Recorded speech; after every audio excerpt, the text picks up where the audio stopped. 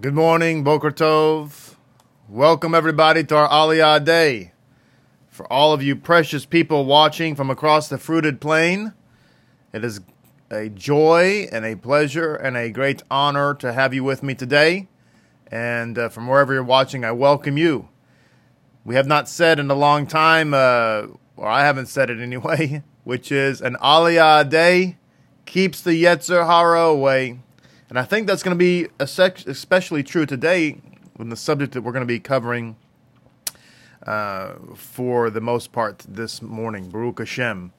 I also want to remind you at the outset, because sometimes I forget to say this, and maybe I'll remember today, but be sure and like these videos, and be sure and share them with your friends and family. That is a huge help to get the word out, to help people to learn Torah, specifically Torah that is a Torah centered on Messiah Yeshua. That would be fantastic. A Torah that believes that the Messiah Yeshua is the Mashiach of Israel. That's great. And so we'd love for you to be able to do that and like the videos, share them with your friends and family. It's always a huge help. And I would just ask you, and please remember not to forget to do that. Such a wonderful thing to do. Baruch Hashem.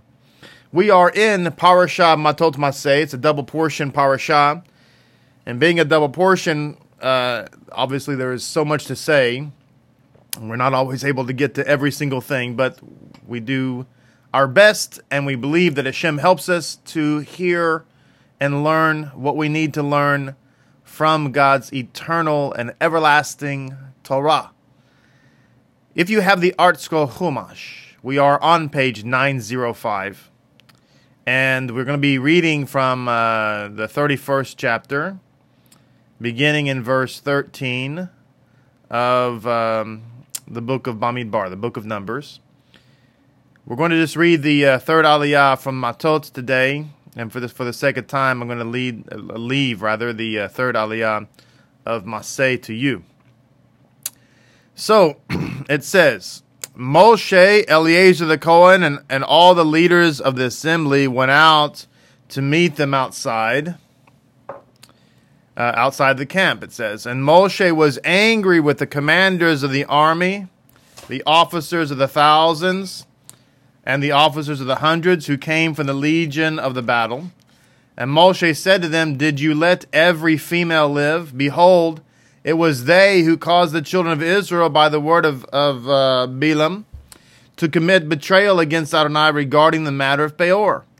And the plague occurred in the assembly of Adonai. So obviously he's upset because you let live the very ones who caused the fall to begin with. So it says, so now, in verse 17, so now kill every male among the young children and every woman fit to know a man by lying with a male, you shall kill. But all the young children among the women who have not yet known lying with a male, you may keep alive for yourselves. And as for you, encamp outside the camp for a 7-day period. Whoever killed a person or touched a corpse shall purify yourselves on the 3rd day, and on the 7th day, you and your captives. And every garment, every vessel of hide, everything made of that which comes from goats, and every vessel of wood you shall purify. And Eleazar the Kohen said to the men of the legion who came to the battle, This is the decree of the Torah, which Adonai commands Moses. Only the gold and silver, the copper, the iron, the tin, the lead, everything that comes into the fire, you shall pass through the fire, and it will be purified. But it must be purified with the water of sprinkling, that is, toveling the dishes in a mikveh.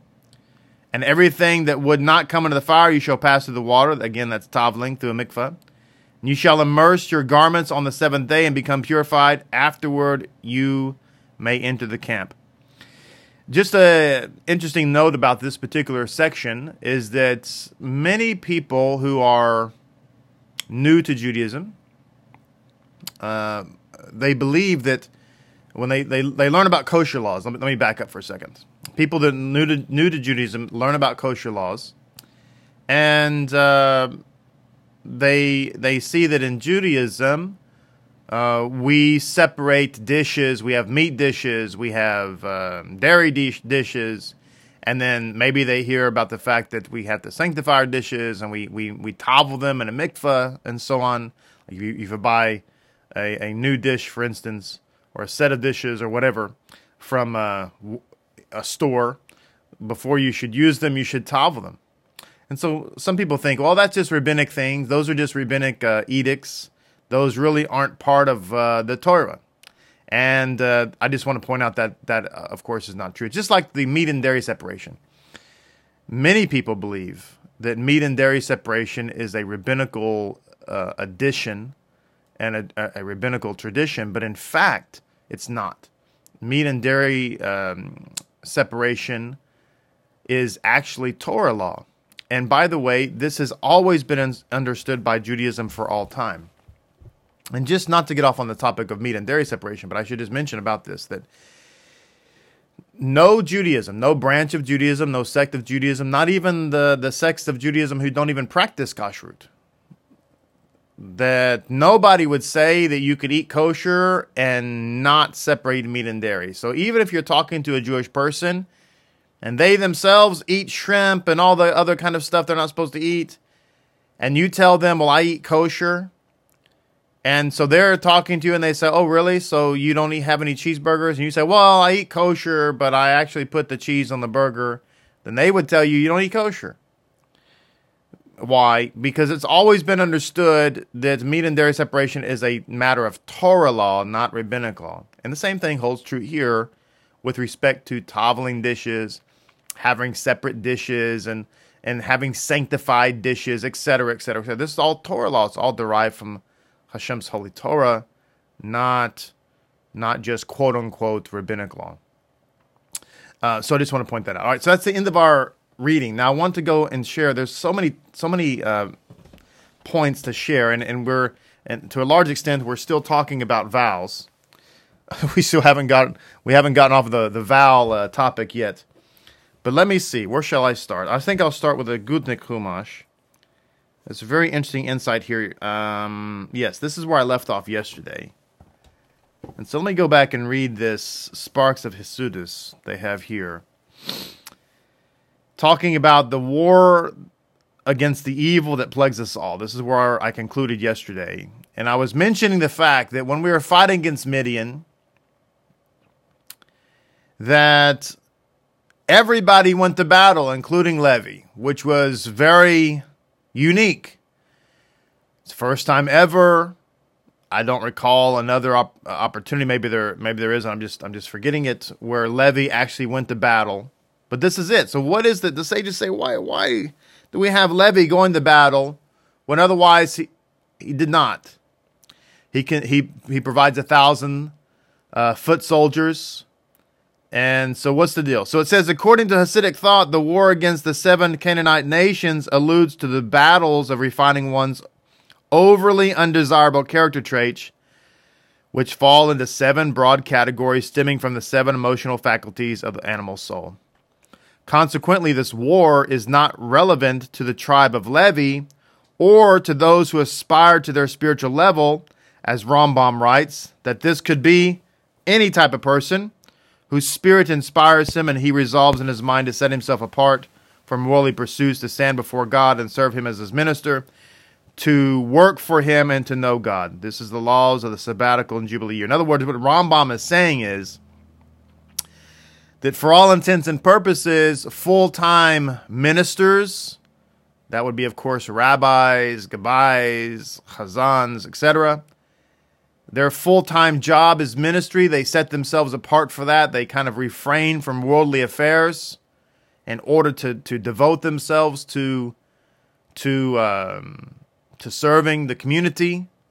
According to Rambam, what he's saying here is that any type of person who wants to do that becomes, in effect, like from the tribe of Levi. All right.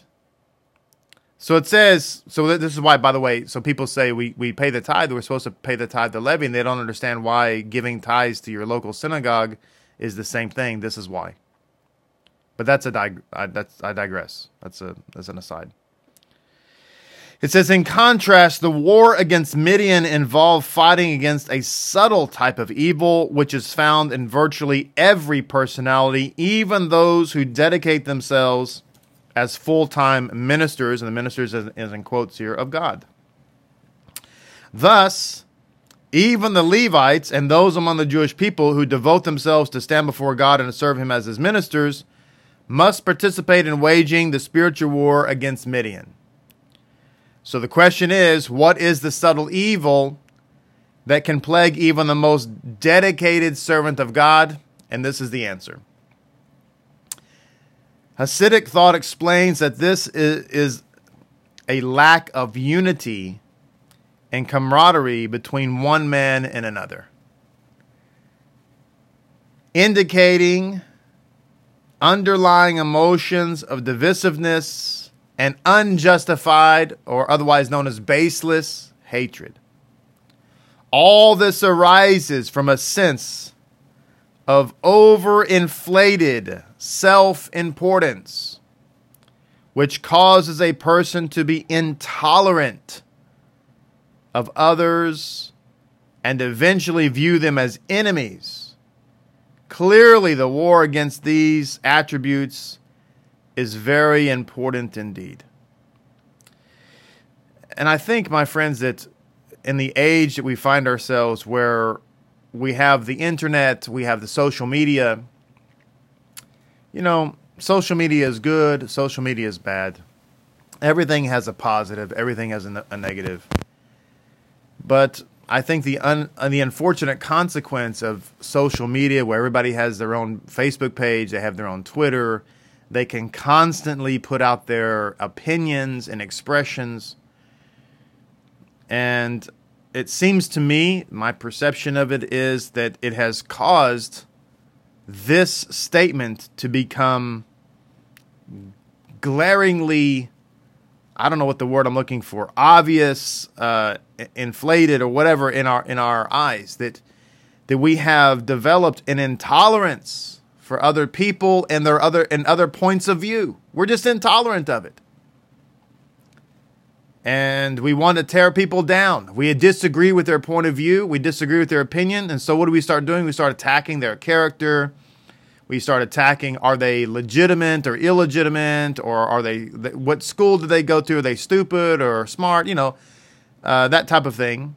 And the root of this is, I love what it says here, an overinflated self-importance. That we see ourselves as far too important. Of course, we're special. That nobody is as good as us. And so, and obviously our opinions are always correct. There's never any wrong in us. We see everything at 20/20. And we can't understand why all the other morons in society can't see it the way we see it. Come on. That's how we think, isn't it? And so it's very, very evil. And we have to war against this, this attitude. And this is the attitude that has the potential, as it says here, of affecting us all. Even those who are dedicated to godly service, and we spend our days working in that life, we still can be affected by this idea of an overinflated self-importance, which brings divisiveness and baseless hatred. In other words, we should be people who strive to our very best to just be people who are peaceful.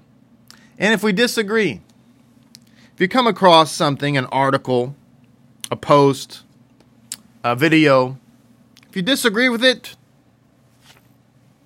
move on. Why do you have to comment? Why do we have to comment? Why do we have to say something? Somebody has a legitimate question, answer it.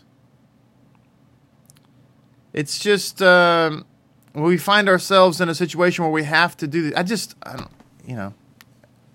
Maybe I'm talking to the air right now, but the point being is we have to be careful, as we said in another aliyah, that the problem with making comments or being critical or or what have you, is very often there's an ego there. In fact, let me just read this from the Keil Tumash.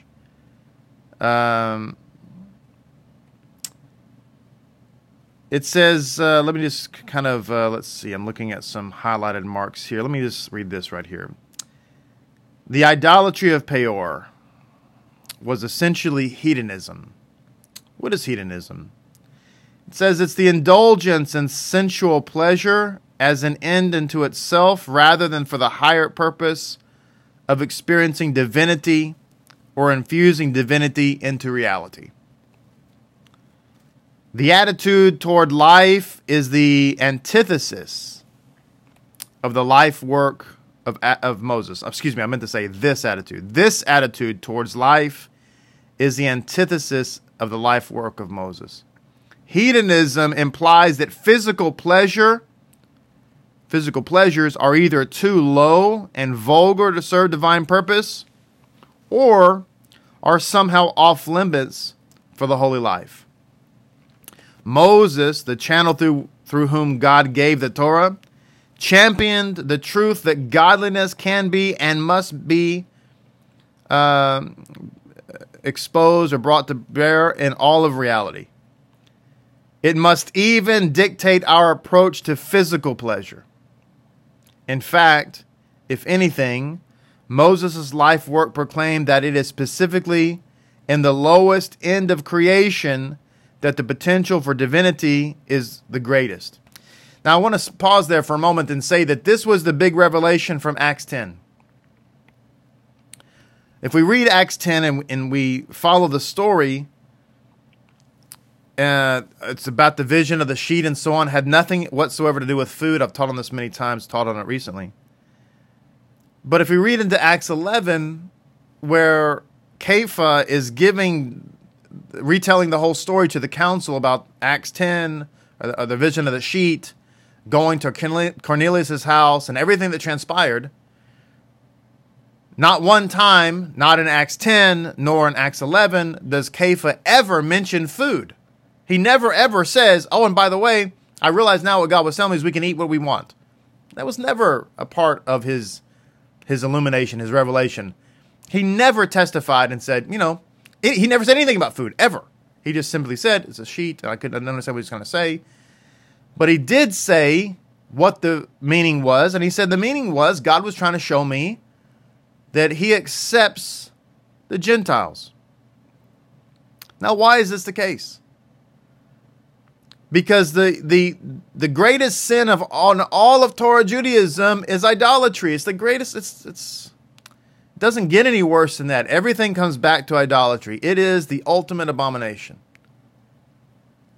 And so you have Gentiles, you have idolaters, and therefore there was an idea that they were the lowest of the low in the first century. And as I've expressed before, Abraham actively sought converts. I think we're going to read a statement about that in here in a moment, if I remember correctly. So the question becomes, why is Kepha confused as to whether or not you can accept Gentiles? Because isn't that central to Judaism? I mean, today Jews would say we don't seek converts, but that's never been true in Judaism. That's only a relatively modern idea. And that's just a fact. You can take that to the bank, look it up for yourself in the historical works. Jews have always sought converts, and very often sought them ardently and with great passion. The idea that Judaism is not, for lack of a better word, evangelical, is a gross historical falsehood. So what's the deal? And the answer is because in Jewish thought, when the Mashiach comes, the door closes for converts. It's very simple. So Kepha thought, well, since the Mashiach has come, the Gentiles have lost their opportunity. And Hashem was trying to tell him differently. Okay, all that to say that at the end of Acts, or not really the end of Acts 11, but at the end of that discussion with Kepha and the council, it says that the other members of the council, who, by the way, were the majority of whom were Pharisees. Why? Because Yeshua was a Pharisee, and so were all the apostles.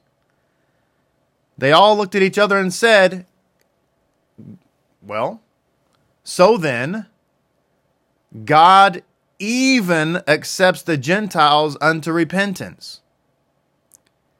And it's an interesting phraseology because it says he even accepts it. So basically, I mean, you're talking about the lowest of the low. In their thinking, you couldn't redeem the idolater. At least not after the Mashiach has come. The idolater did not have access to convert and come into the community. And so what we're learning here is that God's purpose is to go to the lowest point of creation and elevate it to a point of holiness. And so I'm just pointing out that in Acts 11, that seems to have been the mindset was, wow, what we just learned here is that God can even take an idolater and bring him into the kingdom. Wow, we didn't know that was the case. And so that's the big revelation. So to continue reading here, it says, he used this argument to wrest the Torah from the angels and expose their error and the error of the spies. So it says, if we avenge the evil, that is, we repair the damage already done and root out any trace of its effect in life, the battle itself, therefore led by Phinehas, because Phinehas embodied zealotry and so on. It says, the inspired zeal that makes a person incensed enough to go beyond the letter of the law and even risk his life reveals a higher, purer level of motive and conscious than normal. So it goes on to say, we need to emulate Moses and Pinchas. From Moses, we learn to cultivate the proper Jewish attitude towards materialism and its sensuality. And from Pinchas, we learn to attack its effect on us with righteous indignation. In other words, we got to be balanced in our approach. And another thought here from the Keil Tumash, it says, the root, very simple truth I'm about to read. It's not profound, but as so often is the case, we don't need profound thought. We just need to be reminded. The root of baseless hatred is ego. It's ego. It says an egocentric person feels threatened by anyone who opposes or seems to oppose his inflated sense of self. Any positive quality evinced by other persons diminishes his own importance. So the egocentric person will desperately seek. Listen to this. Is this thing on? The egocentric person will desperately, say desperately seek to delegitimize the other person. Let me read this again. The root of baseless hatred is ego. An egocentric person feels threatened by anyone who opposes or seems to oppose his inflated sense of self. Any positive quality evinced by the other person diminishes his own importance. Therefore, the egocentric person will desperately seek to delegitimize the other person. Now, wow. Isn't that so true? So powerful, so true. And, here's what we need to do. When you come across people that have conflict in your life and we talked about social media a moment ago, and people respond to your pictures, your posts, your whatever it is you're doing on social media, or articles you're writing or whatever. And they say hateful things, and they're just being ugly and, whatever. And you have this indignation that rises up in you, and you want to fight, and you want to argue, and you want to talk about their point, and blah, blah, blah, blah. Don't. This is what you do. It's so simple, and it's so refreshing. you simply delete their comment and you block them. And you go about your day. Because what you're dealing with is somebody who has baseless hatred. They're egocentric and they're just trying to delegitimize you. And the reason they're trying to delegitimize you is because they're threatened by you. They're threatened by your good qualities. They're threatened by your good word. They're threatened by whatever they're threatened by. They're threatened by because you have blonde hair or whatever. I mean, who knows? It's their own psychotic problem for which they probably need to seek professional help, but it's not your problem. And rather than making it your problem, rather than disrupting your life, rather than wasting valuable hours of learning and growth and productivity on stupid machlochet that's going to do nothing but cause your blood pressure to rise, delete the comment, block the person, pray for them if you'd like, and move on.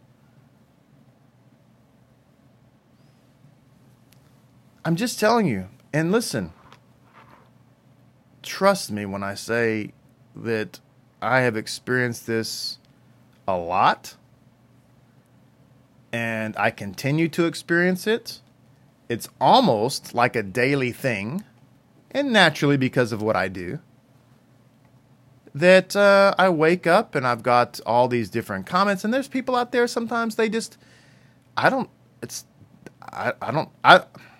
want to refrain from speaking about their motive or whatever. I just don't know. They need help or something, I guess. But they want to go through and spam all your comments, and I have to spend 10 minutes erasing and blocking, erasing and blocking, erasing and blocking.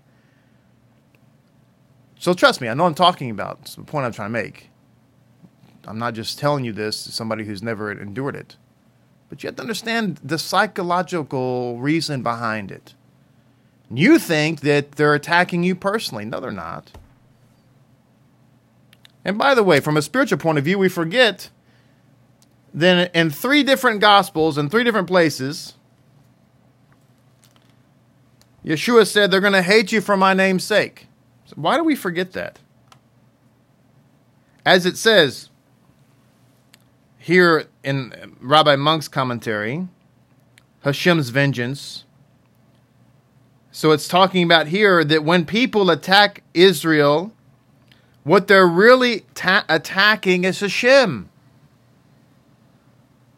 People think, well, they're attacking Jews because they hate Jews. See, people think that anti-Semitism is about Jews. I don't like Jews, anti-Semitism. They think it's about Jews. No, it's not. It's about Hashem. If they attack Israel, they're attacking Hashem. That's the point. It says here in Rabbi Monk's commentary, Moses replied that Midian persecuted us only because of the Torah and the mitzvot. So Yeshua HaMashiach said the same thing. He said, they're going to hate you. Why are they going to hate you? Why don't they love you? They would love you only if you deny me. But even then they won't really love you. But the point being is they will love you, or they hate you rather, because of my name's sake. So that's why he said rejoice. Rejoice in that. Be happy in that. Because if they're not hating you and they're not loving you, then that's not a good thing, actually. So we take this in the mind. We're here learning about Midian. We're talking about Midian and realizing that, what's the root of the problem?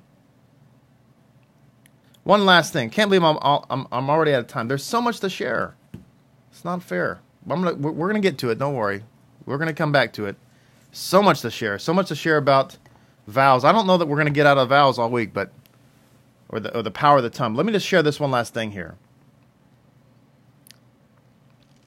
It says, Rashi comments that someone who kills a man takes his life in this world, whereas someone who causes him to sin takes his life from the world to come. Now, tomorrow I want to get to Pituke Chotam. I'm out of time already, but tomorrow I want to get to Pituke Hotam because he has some excellent insights. Oh my gosh, so excellent. I can't wait, actually. I can't wait. But anyway, just stay tuned. Excellent insights about the power of speech and how it relates to the Shekinah. It's just very, very deep. But Yeshua said in Matthew 10:28, do not be afraid of those who kill the body, but be afraid of those who can kill the soul. Don't be afraid of the hater on Facebook or Twitter or your blog or the person who drives by on the city street and yells out a profanity because you've got a tekel on or you got a keep on. Don't be afraid of that person. That person who can be afraid of the person who has the ability to make you sin, who wants to drag you into Lashon Hara, who wants to make you a bitter person, who wants to make you somebody who's constantly wasting your time, fighting people. Anyway, we're not supposed to be concerned about those people who can kill the physical body. We're supposed to be concerned about those people who can drag us into sin, because that, my friends, is where the real death is. There's always going to be people out there that are going to try to lead us. There are always going to be Midianites. Always going to be Midianites out there. And we have to understand what the problem is. The problem is Torah. The problem is Hashem. The problem is their own issues. And just always remember that their issues are not your issues. And going back and forth with them, I know I talk about this a lot, but I just have to say, going back and forth with them and getting into a fight with them on a post is going to do nothing to solve them. They probably need, and I'm not being facetious, they most of them need professional psychological help. I'm serious about that. I mean it.